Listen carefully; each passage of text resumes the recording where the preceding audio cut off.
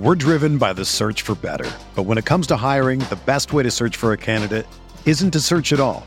Don't search, match with Indeed.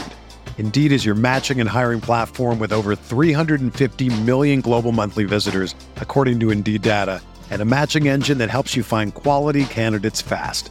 Ditch the busy work. Use Indeed for scheduling, screening, and messaging so you can connect with candidates faster. Leveraging over 140 million qualifications and preferences every day, Indeed's matching engine is constantly learning from your preferences, so the more you use Indeed, the better it gets. Join more than 3.5 million businesses worldwide that use Indeed to hire great talent fast. And listeners of this show will get a $75 sponsored job credit to get your jobs more visibility at Indeed.com/Blue Wire. Just go to Indeed.com/Blue Wire right now and support our show by saying that you heard about Indeed on this podcast. That's Indeed.com/Blue Wire. Terms and conditions apply. Need to hire? You need Indeed. The Pat Mayo Experience. Pat Mayo Experience. Pat Mayo Experience. Pat Mayo Experience. Experience.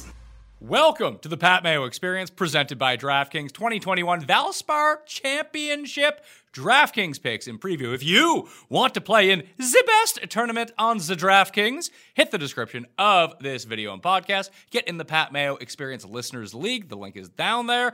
$15 to play, 3 max entry. No rake. Let's fill it up. It's almost full already, so you're probably going to want to get a spot now before it is completely full. Also, the newsletter is down there as well. The link to it, I put one out on Tuesday morning with some more in-depth coverage both on the Valspar and on the NFL Draft, plus other giveaways that we're doing right now. So please join the free newsletter. It's free, so help us out over here, all right? And fantasynational.com/Mayo gets you 20% off. And if you just kind of scroll down on Fantasy National a little bit, you might see some new filters popping up over the course of the next week or so as we get ready for the PGA Championship. No better time to get in on Fantasy National than right now. Why not, right? Ben Raza from Awesemo.com is on the line. You ready for the Valspar? This is a fun one. I love the Valspar. Don't remember it because the last time we saw it was quite a while. Like when I was reading that Paul Casey was going for the three-peat, I was like, wait, what? But I now remember we haven't seen this course in a while. I'm very excited to get back. I love this course. I feel like this is a course where you win a lot of money solely because Paul Casey keeps winning here. So anytime you got Paul Casey winning and Usti getting in the hunt, that's probably why I say I love this course. I've had some good success here over the years. I like it. It's tough. It fits the kind of teams I like to build. So we'll see if we can keep that going. Yeah. Casey, Reed, Louis, all your guys tend to play well here. Is there a specific I mean, those are your types of players anyway. So maybe it's just happenstance that they tend to do well at the Valspar. But is there any particular type of player in general that you're looking for here? Is it like good irons, good chipping? Yeah, so it's the rare. That's usually those are counterintuitive because the normal philosophy is if you're so good with your irons, you can get away with chipping because you don't need to face it. But at a place like this, at Copperhead, you can't really do that. And I think the ability to mitigate big numbers that like someone like Patrick Reed seems to work his way in and out of trouble.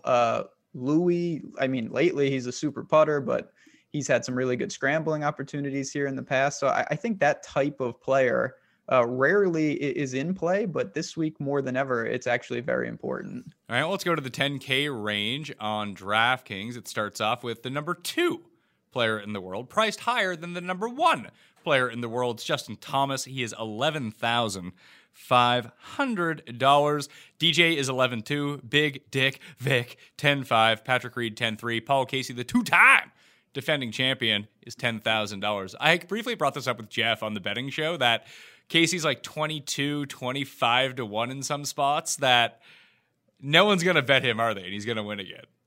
Yeah, probably go for the three-peat, and it's true. I mean, he's a reasonable tag, and people are going to start with him, but you see this sometimes in DFS where it's like, I can't tell you the winner. I feel like in betting this week, you're not going to see Casey's name on too many cards, which is pretty ironic. Yeah, it's funny. It just with the top of the betting board, it's super tough. Do you have a lean of any of these guys, $10,000 and above? Because everything I really want to play Dustin Johnson, but I'm really concerned about his irons. And he kind of has to win at that price tag is the whole thing when it comes down to it. Like the T17 that he gave me at the Heritage was fine as an actual result, but it didn't really help out my DraftKings lineups all that much. So when I think about it, I think that Reed might just be the play at 10-3. Reed's always the play. Yeah, I mean, I have no problem with going to Reed. He just does what he does. He's putting amazing. He's been like that all season. The harder, the better. I do think, and he's priced like it, that Justin Thomas naturally is just always the safest. He doesn't miss cuts. He scores. If the putter cooperates, he is the favorite for a reason, and I totally get that. I think you can pay that for sure, but Reed, you're getting $1,200 discount. He's a great starting point off Casey. You're paying $300 more. I have absolutely no problem with them. The question I had for you is anybody going to play Hovland? I think he might be the one that gets lost. I have a feeling that Hovland's going to be higher owned than DJ will. Can I just say that I don't love Justin Thomas at this course?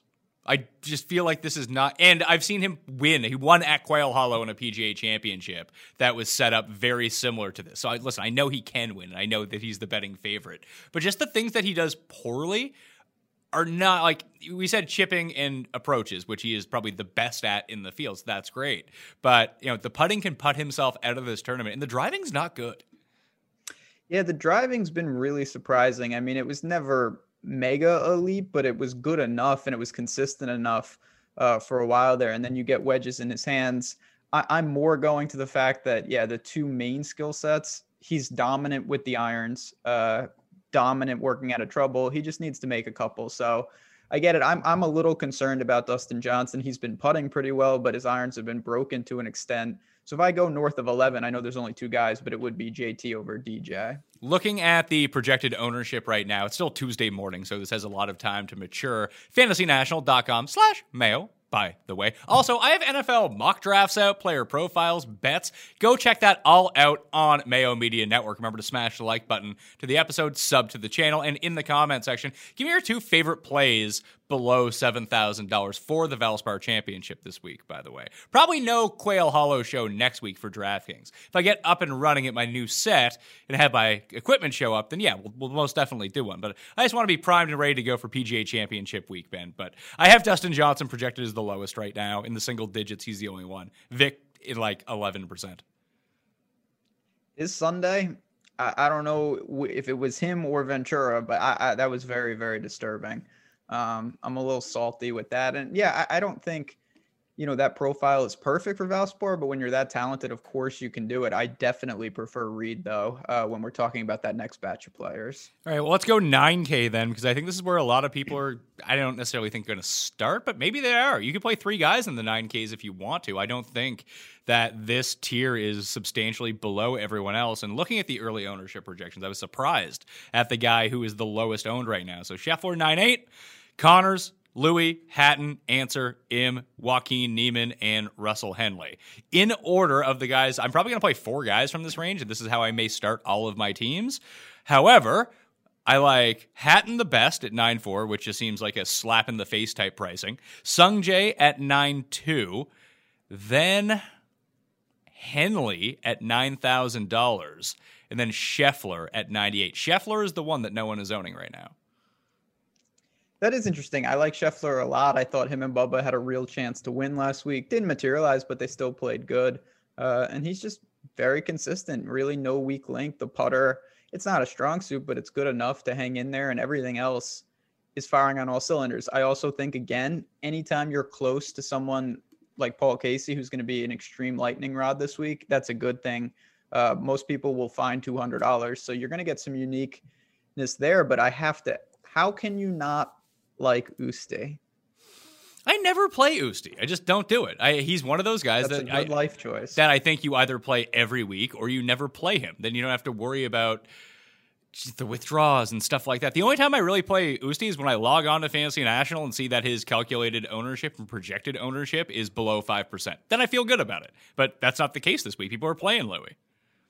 Yeah, that is, the truth be told, the time to play Louis is when it makes the least amount of sense. And he is coming in, obviously could have won, possibly should have won last week.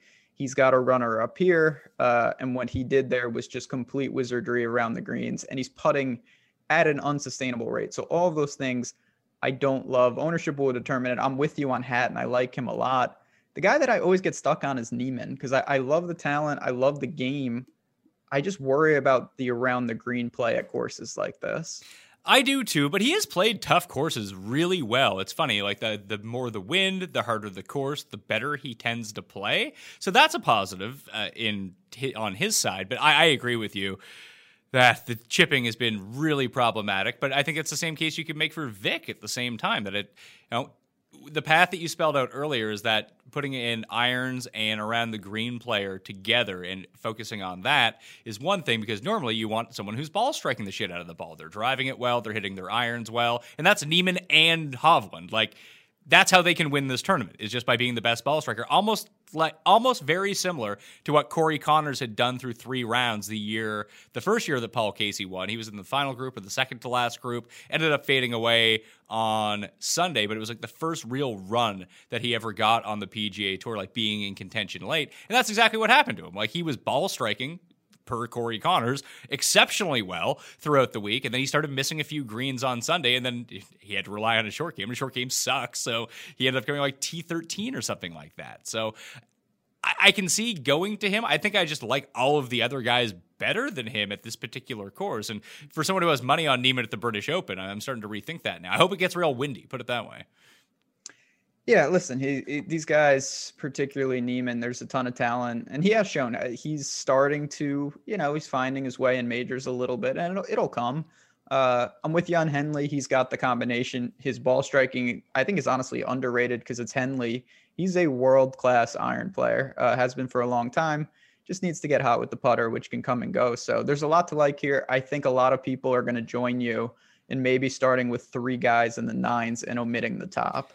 The move would be to start with Scheffler at 9-8 and hope that this isn't one of the bad iron weeks for him, because around the green, he's great off the tee. He's great. The putter comes and goes. But if he can get his irons dialed in, they've been better. They were better at the Zurich. They were better at the Masters. So, hopefully he can do that again here. And even just looking at him, he's not great at any one thing, but he's not bad at anything either, which is, I don't love his, over the past 36 rounds, he's one of the worst guys in the field from 175 to 200, but he hits it long enough that maybe the forced layups won't cause him, maybe he can get past that area, his problem area, when it comes down to the approach range. But it doesn't seem like anyone's playing him. Should we talk about Connors, the guy who's going to be the most owned? Like, at the end, I did this with Reed for the Heritage Show. We made a play the best plays lineup, and it was my only 6 of 6. Yeah, it's been that way for seemingly like a year now, and that gets me into serious trouble because play the best plays is a formula that I strongly go against, and Corey Connors is bucking that trend with hole-in-ones and putting now. I mean, if he putts even remotely consistently, he's going to elevate himself to where he is right now. So I just can't.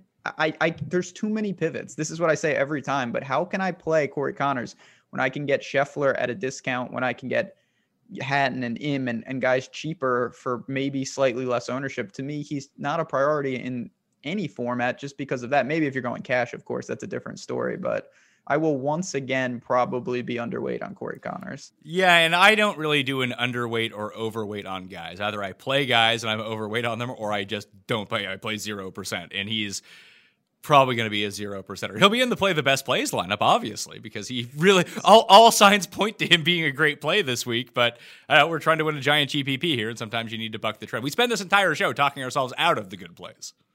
That's what we're here for. Yeah, I mean, it's incredibly frustrating to see that, but you do have to try to take a long-term view, and I still strongly believe that the times that you get these pivots right long-term, it gives you the opportunities for payouts that cover months and possibly years of play the best plays burning you. The way that I look at it is you have Corey Connors at $9,600. You have the number 7 ranked player in the world at $9,400. Just give me the better player. Yes, and ownership is probably tilting in your favor, or it's going to be a wash. So it's almost double right now, Connors over Hatton. You see, what is there to say then? Like, is Corey Connors? There's nothing that you can point to unless you think that he's that good, and I do not. So that makes it pretty easy. You got to kind of just live with that. And if that's the reason I lose, certainly wouldn't be the first time that Corey Connors is punished, man. He could be this good. If this, because he's gained over 2 strokes putting in 5 consecutive events. If this putting is real, like he's a top 15 player in the world. Yes. And there is that. I dealt with that with Morikawa for a while, where I was just like, well, if he's this good, I'm going to have some serious problems. It turns out, spoiler alert, he is that good. And I have to adjust with that. So that's something that you definitely can consider. And that's why people get to him in some capacity. But there's a lot of direct pivots that I know are that good already. So I will go with the lower 9s and maybe go to Scheffler because that's an interesting pivot as well. The one name that I really haven't heard brought up, not that I've done a ton of digging about it, but isn't Abraham Ancer almost the exact same as Corey Connors? I mean, he is. He's also absolutely crushing. The difference is his putter has been not horrendous, but it's certainly been quiet. Makes a ton of cuts. Great ball striker. I have no problem with Ancer. You can't play him all, of course, but he's someone, again, you don't need nearly as much to get leverage. So you don't need as many shares, and that's always appealing.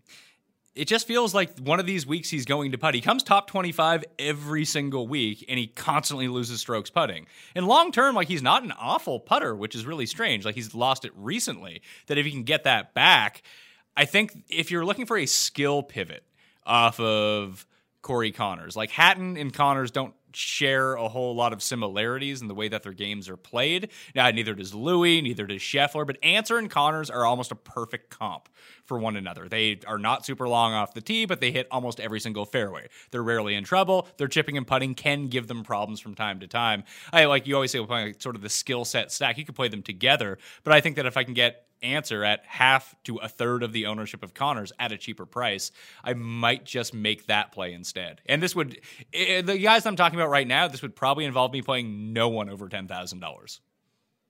Yeah, I mean, obviously that's your priority first. Is if someone, if DJ or JT or one of these guys just wins, it's going to be a tough week if you go that route. But if they don't, you're going to have, basically the top of the board remaining. You're going to have multiple shots. And then, I say this a lot, if the top doesn't win, it opens it up where your lineup's not going to correlate in terms of priority. Like your 7K guy may take the placement points, and your guy like Ancer giving you a T8 is actually very useful. So once you open it up and to survive the top, it's a totally different game, and that could be very lucrative. Did you see Sungjae's irons at the Heritage? So Sungjae, hopefully Ben An didn't do anything, because it's now showing he's set up perfectly here. Yeah, everything is checking out. Tee to green is good. The putter is always good. It's got to be all systems go for Sungjae, right? Yeah, I bet him. I'm using him. Him and Hatton, just because Hatton's like sneaky, got his game back together and no one's really noticed. So that's great news. And Sungjae, we were just waiting for the irons to come back, and they came back at Harbour Town. If he can keep it going, he's played this course once. He was 4th. If he can just do what he did at Heritage, he's probably going to win. Yeah, he's won in Florida before. Sungjae's a guy that more likely than not, you're not going to find a ton of red flags. It's just, can the irons come? And that's where he struggled. His around the green game isn't the best, but he's a well-rounded player. Where is he, like 30-ish? He's 28 in some spots. I got him at 34 yesterday. He might still be 33-ish. Also, bet Guido on the European Tour. Oh, I meant to ask you. Yeah, here we go. Yeah, this is one of the main reasons that I wanted to have you on. I had it written down that I totally forgot. Your guy, Max Kiefer, who you constantly bet over and over and have been doing for like 3 straight years. You're not wrong. Has shit in your mouth 2 Sundays in a row. T2s back-to-back weeks. Yeah, and then it's not, as if that wasn't bad enough. One of the weeks, Griot came in second. And then last week, Louis came in second. So it's just been, thank God, not that I bet him, but Peter Uihlein won on the Korn Ferry Tour to close one for the good guys. But the last week was whatever. Your boy, what was that guy's name? Higo? Yeah, Higo. Garrick, my guy, Garrick Higo. Big winner. Good for him. He deserved it. How Catlin won is beyond it. Kiefer had it. I cannot believe he lost 2 weeks ago. That was as brutal as it gets. Truly devastating for a guy that's never won on the European Tour. He almost went full Spieth magic on Sunday last weekend. I got a couple DMs that he was just going he was making like birdies from the sea, and he was doing things that were quite disturbing. Just couldn't go low enough. But he is just fantastic. I love that guy. Hopefully he can break through one of these days and get me back to even on all the outrights I've had on him. Well, over the years. the crappy thing, he's no longer like 200 to 1 every single week. He's like 30 to 1 now. No, this is the worst thing because I haven't cashed a dime with him, but I used to get him at like, triple digits all the time because why? For obvious reasons. And now it's kind of like Schwab, where it's like his price has cratered, but I never got paid off. So it's quite unfortunate. And this week, Matthias Schwab, 28 to 1 on the European Tour. Max Kiefer, 28 to 1 on the European Tour. But the bet is Guido at 33, or this other random loser that Sky's going for the Sky Fecta here with 3 in a row on the European Tour. So I just got to continue tailing him. He's paying off all my PGA debts. Johannes Vermeen, 60 to 1. That's the guy. Of course, yeah. Good old. What country is that person from? I'm gonna say he's either Dutch or South African. Oh, I didn't think about. Yeah, I was gonna go in the juice bucket. I didn't think about South African. Okay, I'm gonna try to remember that name and see what we can do. But yeah, it's been tough. I was wondering if you're gonna bring that up. It's been a tough Sunday morning in the Raza household for the last couple of weeks. Johannes Vermeen is American? That can't be right. Yeah, it's from Jersey. What? Johannes, that can't be right. Johannes Vermeen. Yeah. Let's see here. He doesn't have a Wikipedia page, so that's a good sign. That's a start for Johannes Vermeen. I can't believe this guy's 60 to 1. I've already bet on him too. This isn't great. Hopefully Guido can just win. That'd be a real cap for Sky though. His guy closing off the Sky Fecta. Yeah, he is. He's American. Okay. All right. I didn't have that. USA. Let's go. Hey, it can happen. There's some good Americans over there. I don't even know where they are in Europe, to tell you the truth, this week. They're on the Canary Islands still. It's just a different course. Okay. Well, that's all that needs to be said. Go. Hey, it did a good job. Whatever the Canary Islands did, it worked on Feinberg because now he wants to go to the Canary Islands. It looks so nice. It did look pretty cool. I don't know. I know a decent amount about geography. I don't really know where the Canary Islands is, though. It's off the coast of Portugal, isn't it? Sounds right. Let's see. Let me. I mean, there were so many Spanish players last week. It's off the coast of Morocco, so just off just past the Iberian same Peninsula, neighborhood, a bit south. So yeah, it looks fantastic. Wasn't that where that stupid Ronaldo statue was? What? Remember that Ronaldo statue that they unveiled? It just looked like he had suffered like acid burns or something like that. I missed the acid burn Ronaldo statue. I'm gonna have to catch up on my soccer gossip, but I have no idea what you're talking about, but I want to very badly. This was a couple years ago. I think it was unveiled at the Canary Islands airport. I could be off on that, but it was an island off like somewhere in the Atlantic, just off the coast of like Iberia and just the northwest Africa. I'm Googling this now. This is amazing. Yeah, you're right. Was it the Canary Islands? Madeira Island. Okay, so I had the island wrong. So I think the Canary Islands is a Spanish island. I guess Madeira would be a Portuguese island. Yeah, at the airport, it looks like a Hall of Fame bus that didn't make the final cut here. That's not the best. All right, 8K guys at the Valspar Championship. I don't love this range outside of, I assume, the guys that everyone loves. Like, I love Kokrak at $8,700. That's chalk that I will eat. I also like Ryan Palmer at 85. I just think that he's good. Charlie Hoffman rates out number 1 in the modeling. That is not going unnoticed by Fantasy National members, as he is currently the highest projected owned player on the slate. Yeah, I mean, he's in a groove. There's no doubt about it. Churning out good finishes, and it checks out, particularly with his irons. Kokrak makes sense. There's a couple guys, and I'm going to talk about another one when we get to the lower ranges, that I think, even though they're aggressive off the tee, they actually benefit when they're forced to club down a little bit. Luke List is one of them. I always say that about him, and I believe that to be true with Kokrak. His game is just much better shape. I mean, I know I talk up my guys, but Griot is actually playing tremendous golf right now. Yeah, doesn't it feel like it's just going to fall apart for him? He's getting up there in price now. And the heritage is one thing. This is a step up in this is a step up in both competition and difficulty, of course. This ain't the Puerto Rico Open anymore. It's certainly not. And this is a guy, I mean, you're definitely living dangerously in the sense that, and we've seen this, if he can't get around the green. He doesn't have the formula that I want. He has one part of it down to a T. He's an elite ball striker.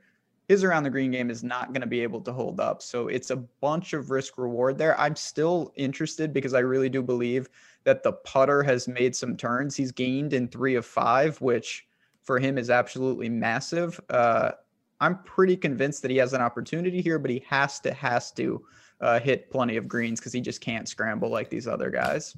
This 8K range is super chalky right now. So you're looking at Kokrak, Hoffman, Griot, Kirk, Homa, all projected above 15% at the moment, and Tringali.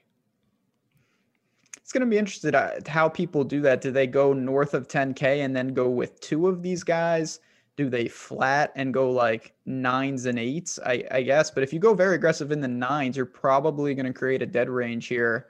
Well, it's based on the way that this is laying itself out right now. And just to say, like, the only guy above, the 2 guys above 15% at $10,000, like currently, and this is all going to change, obviously, is Patrick Reed at 16%, Paul Casey at 15%. Then you have like Hovland at 10, Dustin at 6, Justin Thomas at 12. So maybe the move might be just like double up at top and go to the bottom. Because if you're going to start in the 9s, it feels like you're going to take 2 or 3 guys in the 9s. And if you take one of these guys at the top, it feels like you almost drop immediately into the 8s and take like 3 of those guys. Yeah, that's definitely gonna be a build I think people will look to, and I probably will as well. Just because I think you can find leverage. And then there are a couple guys, you mentioned a bunch of chalky options. Taylor Gooch is in a similar bucket to me as Griot. You're going to have to get by with your approach. He's a world-class iron player at times. It comes and goes, but he has extreme variance within that. Putter's been good. I actually am, I don't think he's going to be popular. It's not a guy I go to often, but Kevin Na. I see Kevin Na's there as well. These are guys, there's something to that. It doesn't mean you pivot in all 6 spots, but you can at least explore these type of options. Well, it's really funny to me. I know that you always kind of speak about this as it pertains to JB Holmes, that he has this weird, uncanny ability that when he putts well, he putts really well. And then all of a sudden he's gaining 10 strokes on the greens. Like, that's the sort of player who can provide legitimate upside when they are pivot plays at low ownership. Now, we haven't seen that at a JB in a while, but Kevin Na is kind of that guy at the same time. Like, he could most definitely miss the cut of Homa and Kirk and Griot and Tringali and even Hoffman at this point. He's probably the least likely to make the cut of those guys. He's also probably the most likely to win. Absolutely. There's a totally different, this is where you have to evaluate what you're trying to do. Win equity wise, Kevin Na is certainly always playing above. It's like Sneds to me. He's another one who does that. Like, these guys are more likely to win than where they're priced. The reason they're priced down there is because their missed cut equity is gigantic, because when they don't have it, it's really bad. So you can tap into some of that. I totally get it. There's certainly safer options, though, in the mid-8s. Yeah, listen, Kevin Na is not going to make the best plays lineup, but he's probably going to make Pat Mayo's lineup because I lose money every single week. But whenever I think I play Kevin Na every single week. So through the withdrawals, he's sort of like Louis is for you, except he's cheaper price, which is great. And he wins more, so that's actually nice. But when I'm looking at his like Valspar history, he hasn't played here since 2017. He missed the cut that year. Before that, 22nd, 10th, and 2nd. Not bad. This is a course that is not penal for him off the tee, because off the tee means a lot less than it does at other courses, unless you're putting it into the woods. But he's a fairly accurate player. The irons can be amazing. We know how hot the putter can get, and I'm never really worried about him getting it up and down. That he can do. Oh, no doubt. And obviously, this is a short sample size. I'm just using it to make a point. But if you just look at Kevin Na's putting at Valspar, this is exactly what I'm talking about. He's had 2 negative events where he lost strokes putting. He lost 2.4 and 2.9. Then he had 2 positive, and he gained 4 and 4.7. And that's what you're talking about. That's a huge spread. You're not seeing like, oh, he gained 0.5 of it. He was around 0. It's boom or bust, and that's what you want to look for with pivots, because if you get it right, the upside for Kevin Na is actually winning the tournament. Kevin Na's projected ownership is the lowest of anyone in the 8K range, and it's around 4% right now. Yeah, and that's warranted in some regard because most people, particularly if you're playing like a single lineup or something, you don't want to sacrifice it to the gods immediately. So I get being hesitant, but at the same time, if you want to embrace that, could be. It's unlikely, but you could get a massive payoff from a guy like that. We're doing it this week. We're going to win with Kevin Na, Ben. Let's have it. I'm in. I'll go to the loony bin. He's gonna fucking withdraw, isn't he? Probably. That seems possible. But if he doesn't, we're ahead of the game. Yeah, then we can just grind out his T36 after he has a real hot Sunday when no one's watching. As you know, I've been trying to cut down on carbs and sugar and unhealthy food and realized I basically can't eat anything anymore, so I just started eating unhealthy foods again. But enter some Magic Spoon. Of course you know about Magic Spoon. 0 grams of sugar, 13 to 14 grams of protein, and only 4 net grams of carbs in each serving. Only 140 calories per serving, too. It's keto-friendly, gluten-free, grain-free, soy-free, low-carb, and GMO-free. And we've got some exciting news. Magic Spoon has released a super delicious new flavor, birthday cake. Sounds incredible. Birthday Cake Magic Spoon will be available in a special 5-pack for a limited time only, so get it while you can. Or build your own box. Available flavors to build your own custom bundle are cocoa, fruity, frosted, peanut butter, and cinnamon. I would just get all fruity because it rules. And if you're listening from Canada, where I listen from, Magic Spoon now ships there as well. Essentially, it's this. Magic Spoon is a great breakfast. It's a great snack. Whatever you want, it's just delicious. I come home after work. I'm not looking to carb up even before I eat dinner. But the kids are running around. I don't have 30 minutes to make something like super fresh in terms of like vegetables and all that. That's very time consuming. I gotta watch the kids and I'm starving at this second. Magic Spoon. It works. It's delicious. Go get it. So go to magicspoon.com/mayo to grab the new limited edition birthday cake or a custom bundle of cereal to try today. And be sure to use our code MAYO, that is MAYO, for those of you who don't know how to spell mayo because you're morons, at checkout to save $5 off this order. This order is now good anywhere in the US or Canada, but only when you use our code, that's MAYO, at checkout. And Magic Spoon is so confident in their product, it's backed with a 100% happiness guarantee, so if you don't like it, for any reason, they'll refund your money, no questions asked. Remember, get your next delicious bowl of guilt-free cereal at magicspoon.com/mayo and use the code MAYO to save $5 off. Thank you, Magic Spoon, for sponsoring this episode. If you're a fellow whose resting body temperature rivals that of Las Vegas pavement in mid-July, standard antiperspirants probably don't give you much relief. But before you resign yourself to a life of perpetual pit stains, know this. Duke Cannon Dry Ice Cooling Antiperspirant is made for guys who run uncomfortably hot. Its moisture and friction-activated cooling system is formulated with menthol to give you an all-day sensation of standing under an air conditioner cranked to high, not a heat lamp stuck on broil.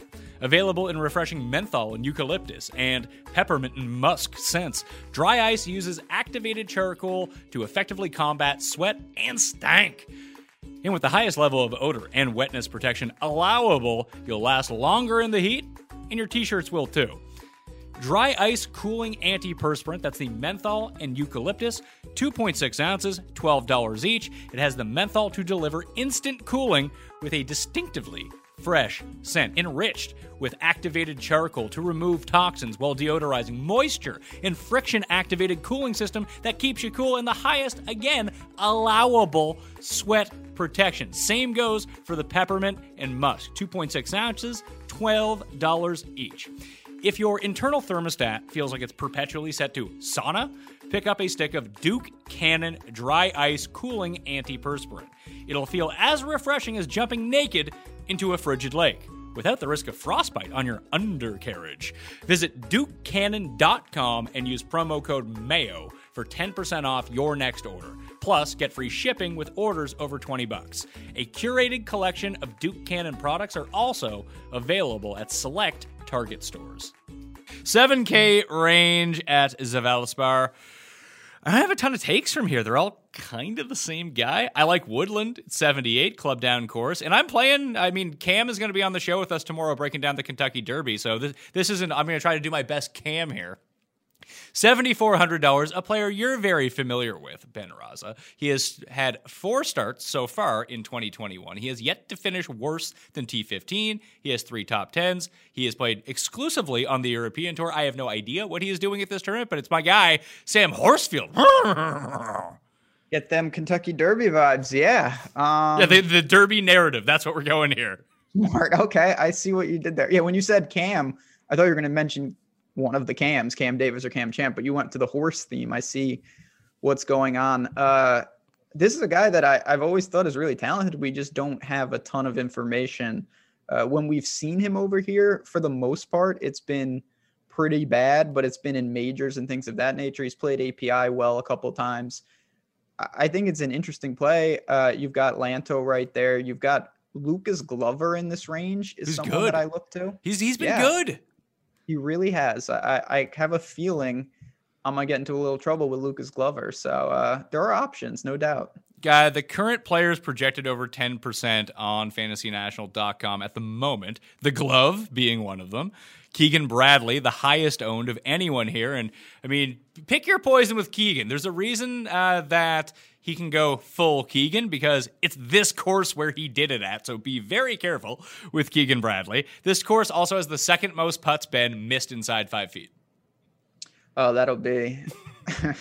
Yeah, surely that won't come into play with a guy like Keegan. I mean, his irons are automatic at this point, but it's one of the more unbalanced player profiles. His short game and his putting are as bad as it gets, and his ball striking is as good as it gets. So Keegan, Glover, Denny McCarthy, oh hi Denny, Lanto Griffin, and Doug the Gim Reaper projected at 20%. Good God. Yeah, that's stop playing Doug Gim. Leave Doug Gim for me, okay? You're not talking to me, believe me. I play Doug Gim a little, but I play him a lot. I play him every week. I played him last week. Him and Sue they're solid. They did their thing. But I don't know. There's some interesting pivots here, starting with a guy that I get into trouble with, and he's really shown no signs. But long term, when I think about this guy, I think kind of about Valspar. I'm going to play Alex Noren. Same price as Gim, direct pivot. He's playing okay. He actually looked good at Heritage for a change.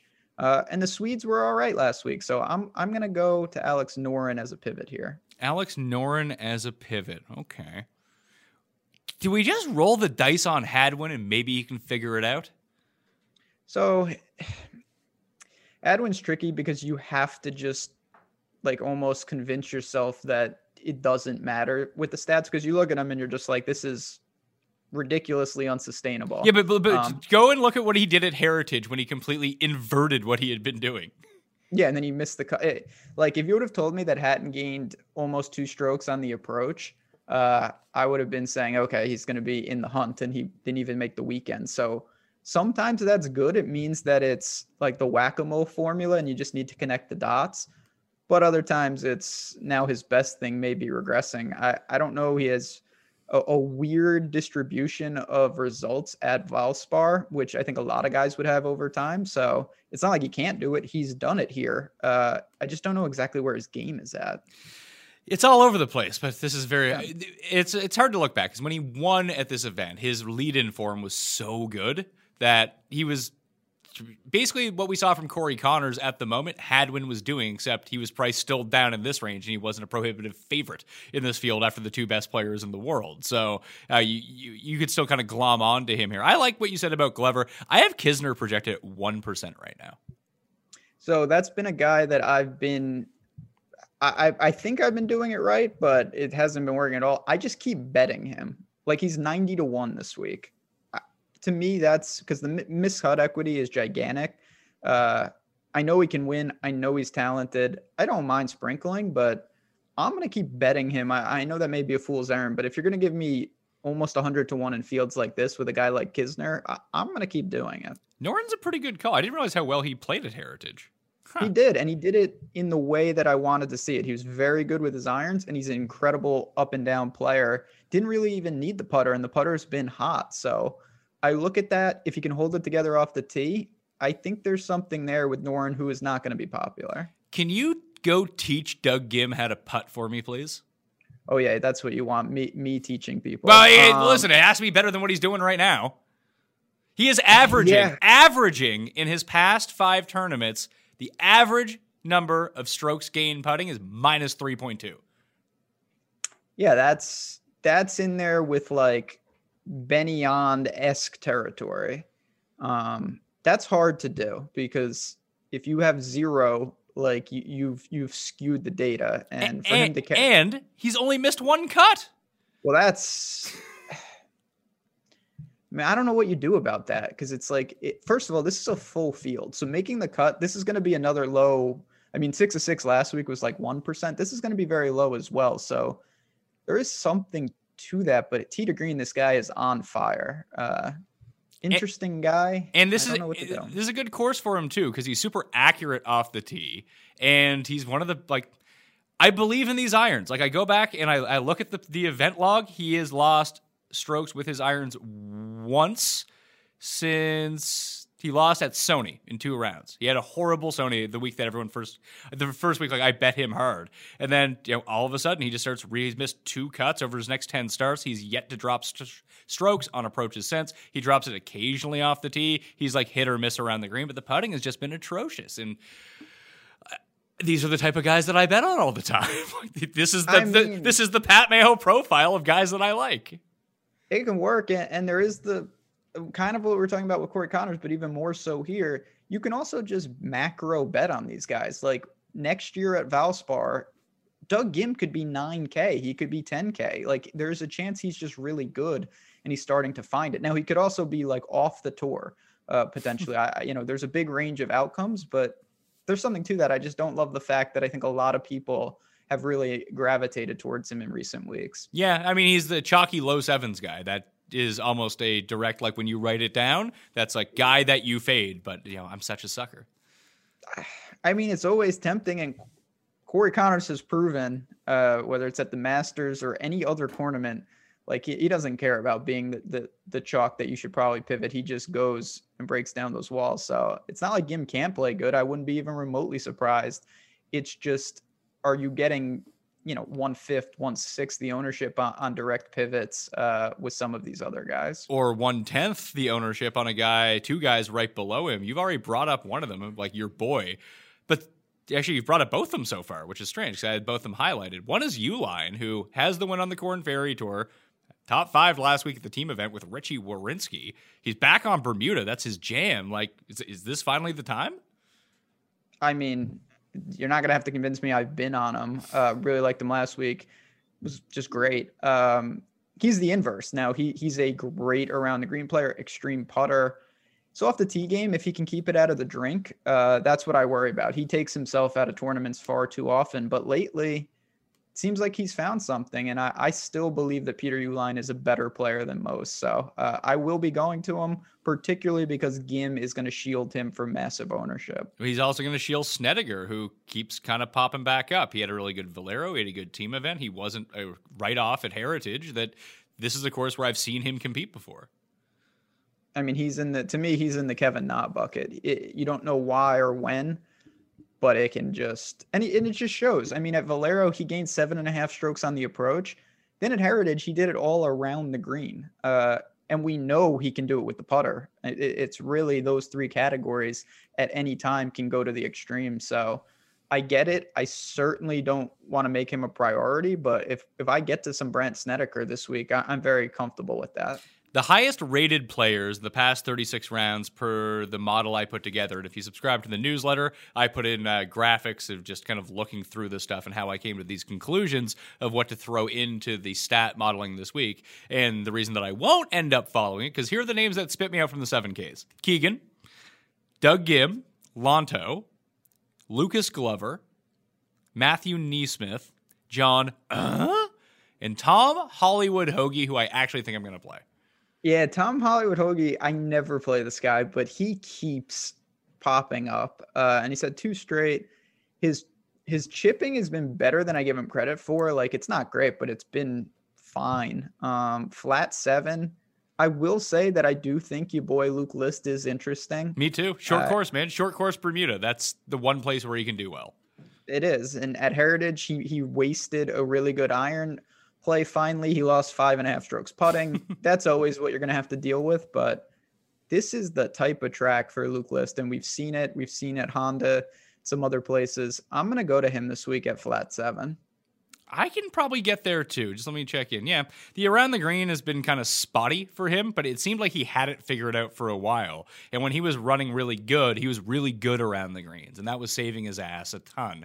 And, I mean, you can kind of steer this two ways. One, if someone is a good putter, they're not going to miss their 5-footers. But at this course, like I mentioned, it has the second most missed putts inside of 5 feet after Riviera. So maybe some other people in the field will putt like Luke List just because people miss these putts. Yeah, I mean, he already does that. Yeah. So him missing 5-footers this week is just another week. So do you have any interest in Charles? I don't know. It's funny because I didn't watch much of the Zurich. I just assumed Louis was carrying the team. I mean, if you saw the playoff, I saw the playoff. Yeah, I don't know exactly. It's very hard to conceptually, like, I wasn't paying a ton of attention either of like who did what, but Charles had been trending, but then you go, it's like Augusta, that's obviously a totally different animal. I don't have a ton of interest, to be honest. I think I'd rather play List, probably rather play Hollywood Hoagie as well. Yeah, Neesmith is the really interesting one because he does almost everything you want well except for the chipping. The chipping is not good, but he's one of those guys that you need. The problem with the super like iron and ball striker players when you get down in this territory, like, if Vic wins, Vic is probably going to hit like 80% of greens in regulation throughout the week while the field hits like 55%. I just don't know if someone like Neesmith has 3 days of that or 4 days of that in him. He'll do it for one round, but what happens the other 3 rounds? And that one round can kind of cloud everything else that happens. I like him. He's fine. I have no problem using him. I probably just won't get to him because I'm like, oh, Rasmus Højgaard's right there. Maybe I should play him instead, despite the fact that every time I play him, he shoots plus 35. Yeah, he maybe Vaughn Taylor gave him some tips last week with the new power pairing in golf, but there's a range. Again, I don't think I need to get too crazy. There's some guys as we work to the 6s that I think you can use for salary relief, but if you don't go up top, you're going to have a ton of flexibility to land where end where you want to. Keith Mitchell, Jeff brought him up. I'm kind of on board with him. He's been playing a little bit better, and again, another club down course. This is where he tends to play a little bit better. Where is flat 7? Killer Keith, what are you doing? Gaining on the... yeah, he actually is playing better. I was... him and Sneds were another weird pairing last week. They were making eagles all over the place. Keith Mitchell's a tough one for me just because his stats... He either doesn't grade out well for me or there's some bad data, and I probably think it's the latter, to be honest. I just don't know if I'll honestly have room for him at flat 7. There's a lot of guys right there that I think are interesting. Like Stenson? Because Rose carried that team. Yeah, no, I'm not going to go to Stenson. I'm not saying I'm going to get to him, but I take a look at Johnny Vegas every time. And then I kind of just continue living my life, but it's just, I don't know. Something about him. There was something on it. I want to give a special shout out to PGA Splits. Let me get the actual full address here. Twitter handle, sorry. PGA Splits 101 at PGA Splits 101. He's been using the Fantasy National raw data and parsing it in different ways, and I think that he might even be helping us out with adding in new filters to make this information a lot easier for people to find. But there was a Vegas one that popped up that was like, holy shit, Johnny Vegas is super high on this list. Unless I was reading it incorrectly. It was not putting on pure Bermuda. There it is. Par 4s. The par 4s, all 400 to 450 yards, those ones. At the Valspar Championship average, the average score on them is 4.13. So they're very tough compared to other courses because, well, they're between 400 and 450 yards because of the dog lags and the forced layups. They tend to play like 20 to 30 yards longer than they actually are. So you can kind of put them in a longer bucket. So looking at other courses with tough par 4s from the 400 to 450 range, and he found that it was TPC San Antonio, Sawgrass, Bay Hill, Pebble Beach, Torrey Pines South, PGA National, Quail Hollow, and Shinnecock were the ones that he used. The best players in the field over the last 3 years on holes from that length are Streelman, Redman, Reed, Vegas, Casey, Connors, Kirk, Bradley, and Ryan Palmer. All those guys play really well at this course.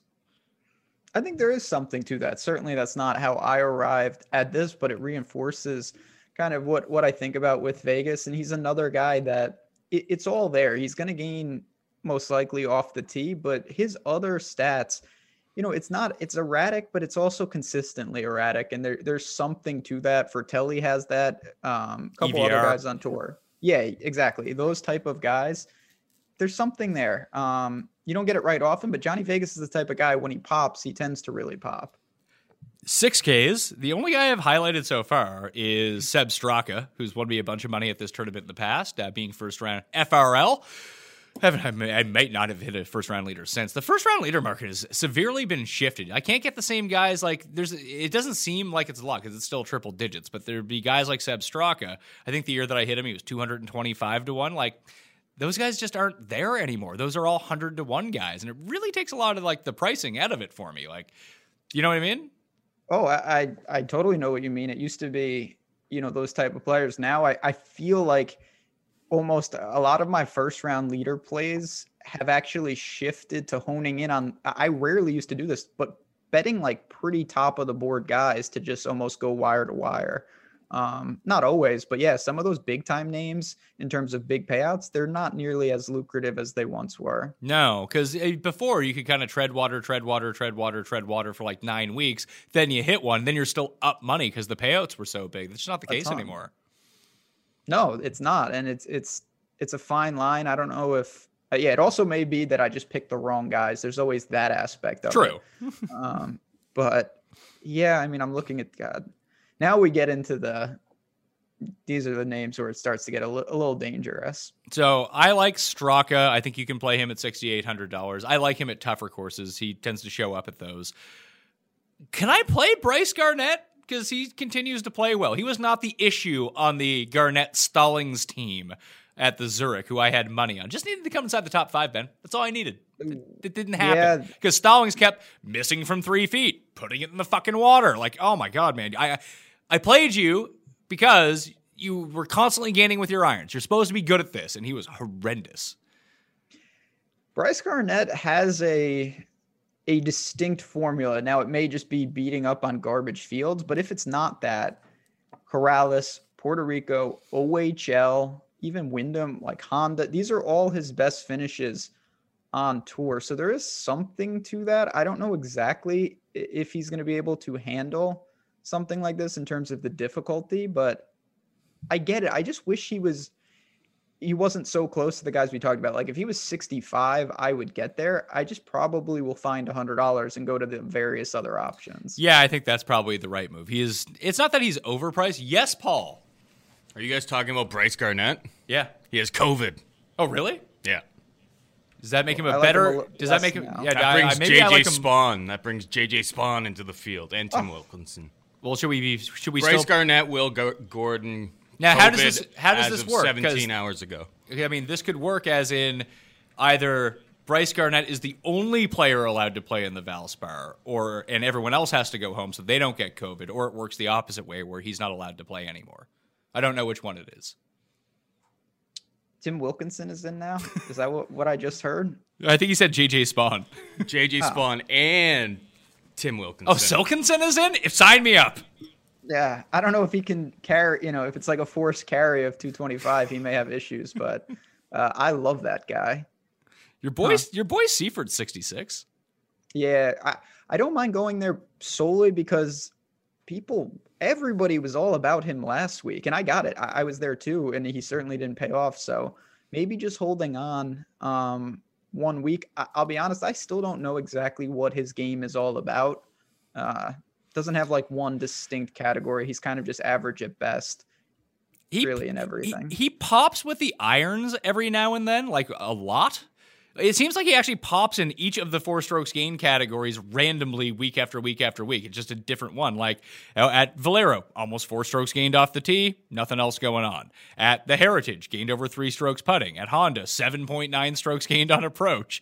And then you go back to the Amex, 3.5 gained on approach. It's just, he's all over the map. Maybe one of these weeks he'll just squeeze it all together. I mean, I would rather have a guy who has the ability to do that than just have a guy down here who can only do one thing, and there's just like no possible way that he can pop in the other categories. So there's not much. The opportunity cost is minimal. Benny On is down here, but he's really just not there right now. Yeah, I can't get behind. And I was actually giving a hard look to Tyler Duncan. But you want to talk about a guy who sucks at putting? He sucks at putting now. Yeah, Shank, I needed them badly last week, and it just wasn't happening. So can't get behind that. I'll tell you what, this is more of like a blind flyer. I'm sure I could point to something. I just have a feeling that Troy Merritt's going to play well. Oh, it's one of those 3 weeks? Yeah, one of the 3 weeks out of the decade with Troy Merritt. He's been okay. The miscuts haven't been egregious. The stats are just pretty blah. I just, it was a very long time ago, but he's done it here a little bit. I like the setup actually for him at, you're talking a true 1%er now. I want to look in to see how he's been doing, but I keep playing Brandon Hagee, and it works like once every 2 weeks. All right. Maybe I don't understand golf. That would probably be a start to a lot of the questions that I have. But Brandon Hagee, I just assume every drive is like 390. And then I look and it's just not. Like, isn't he like a nuclear bomber? I thought he was too, but maybe that's been the change in his game. Every time I'm like, oh my God, he's just going to like drive the par 5. And it's just like 225, then like 170-yard iron shot, and then he gets up and down. Like, I don't understand what we're doing here with him. He's still gaining a bunch off. Like, in terms of driving distance gain, the Heritage was the first event he didn't gain off the tee in terms of distance against the field since the 2020 Sony. And before that, it had never happened before. Okay. So maybe he can still do that. It just, whenever I watch him, it feels like his around the green game is really good. He's an interesting player. He's got there's a couple guys who have that rare formula.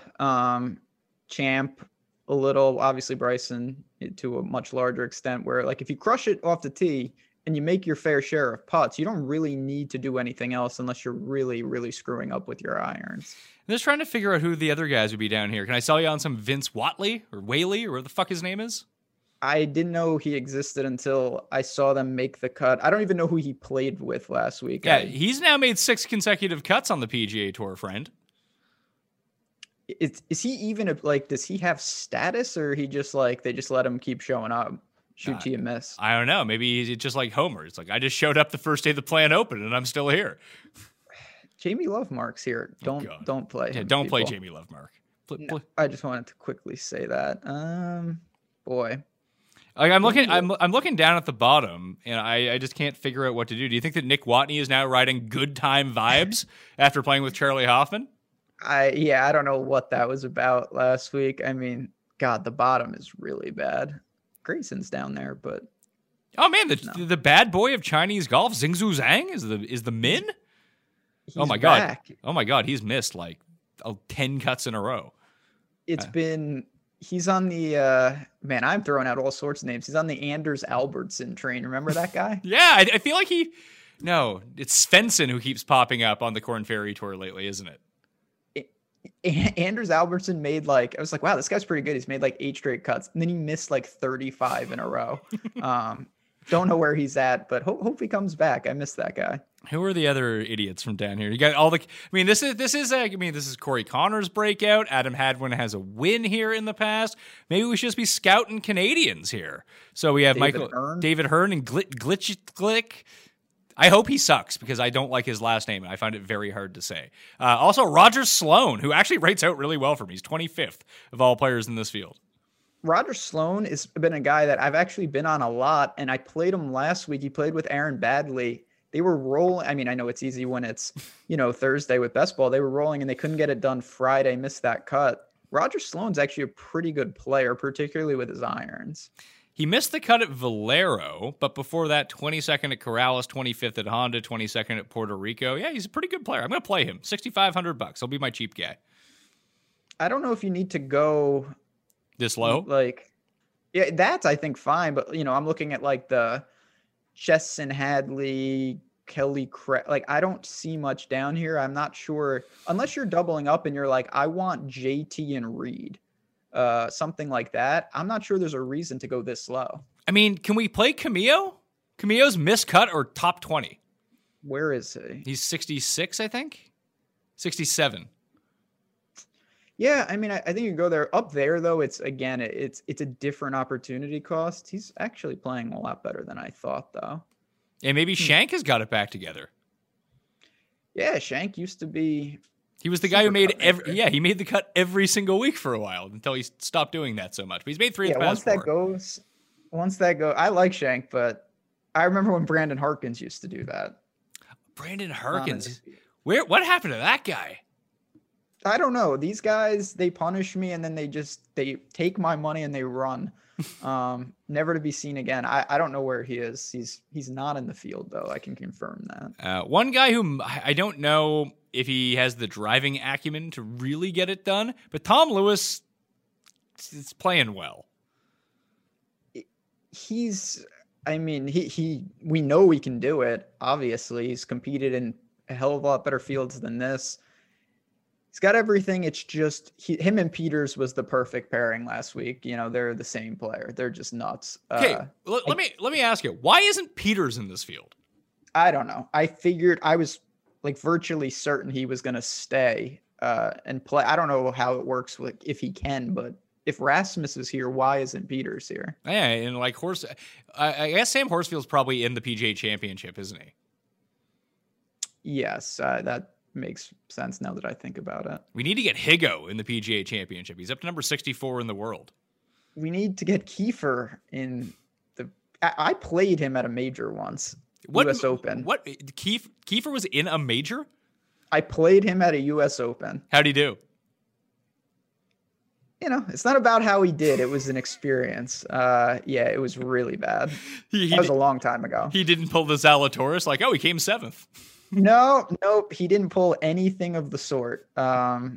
It was really, really unfortunate. But yeah, that was like when I first discovered him because he had made like, it was absurd. He had like eagle streaks on the European Tour. And I was like, this is a guy I can get behind.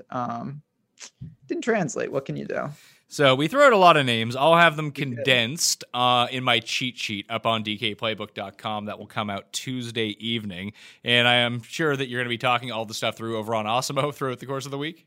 Absolutely. We're going to break this down on shows Tuesday and Wednesday night, answering your questions and certainly the projections, the ownership, everything behind the paywall. If you guys want to sign up, we got weekly passes. Get on over there. No better time to do it. Let's do the play the good plays lineup. Let's make a lineup. All right. Only the good plays, though. Man, this is going to be foreign to me. Yeah. So it's funny when I look at my exposures when I go in, it's going to be like, why do I have 3% Corey Connors for some reason? It's like, I have this lineup that has. So Corey Connors is in this lineup, right? Yes.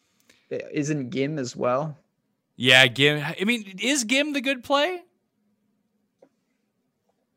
I feel like he is. I'm not good. I'm not going to be good at this because my mind doesn't work properly for a lot of reasons, but I think this is one of them. I don't know. Who else? Like Charlie Hoffman? Oh, yeah. Charlie Hoffman's definitely in this lineup. So Hoffman. Paul, you've been listening to this. Who do you think I've got like the chalkiest lineup. My only lineup I've made so far. Does it have Connors and Hoffman in it? Connors, Hoffman, Tringali, Kirk, Homa, and Neesmith. That's not, I don't think it's that chalky. It's pretty chalky, I think. Who would be the other guys that we can play? So Connors and Hoffman. Two most owned guys in the field. And then I don't know about those other guys in the eights, but in our stats board template, these guys, they're the best. We're up at the top. Do we throw Casey into it? It's just, this is the best Casey has ever played coming into this event. Yeah, I mean, you could go. We're 66. Is there anyone at 66? Seifert? No, because we're playing the good plays here. So yeah. So you could go balance. You could go Connors, Hoffman, Kirk, Tringale, Gim, and Keegan. That's the lineup. Look at that. Kirk. There we are. Kirk, Tringale, Gim. Who was the other one? Keegan? Oh, good God. Yeah, look at that lineup. All right, $0. We maxed out our salary too on the best plays lineup. Actually, you know who's probably deserves to be in this lineup? I guess it doesn't now work. Although we could go down from Bradley to Glover at 77. Does that get us up enough to go from Tringali to Kokrak? Because Kokrak's, I think Kokrak's. Nah, we're now missing $100. Fuck. Yep. Is there anyone else who's like a good play in that middle range, the low 7s to mid 7s? There's not really. Well, that's unfortunate. Lanto-esque maybe, but... Yeah, Lanto wouldn't be bad. Homa is going to carry a lot of ownership. Huh. All right, guess you could bump Kirk to Homa. Yeah, let's do that. Let's bump Kirk to Homa. Really don't like Homa this week, but that's probably a good thing for him. Yeah, I don't like him either. So there it is. Look at that. That team is got the glove in there now.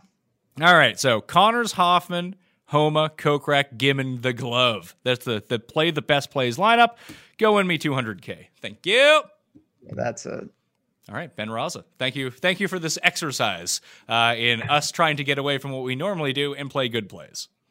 Fun time as always. Check out Ben on Twitter at JazzRazDFS and check him tomorrow on the Pat Mayo Experience when we're breaking down the Kentucky Derby with Cam. It's going to be a great time. I'm Pat Mayo. You can follow me on Twitter at ThePME, FantasyNational.com/Mayo to get yourself 20% off. Smash like, leave your sleepers, and join the Listeners League. Okay? I'll see you next time. Pat Mayo Experience! Experience!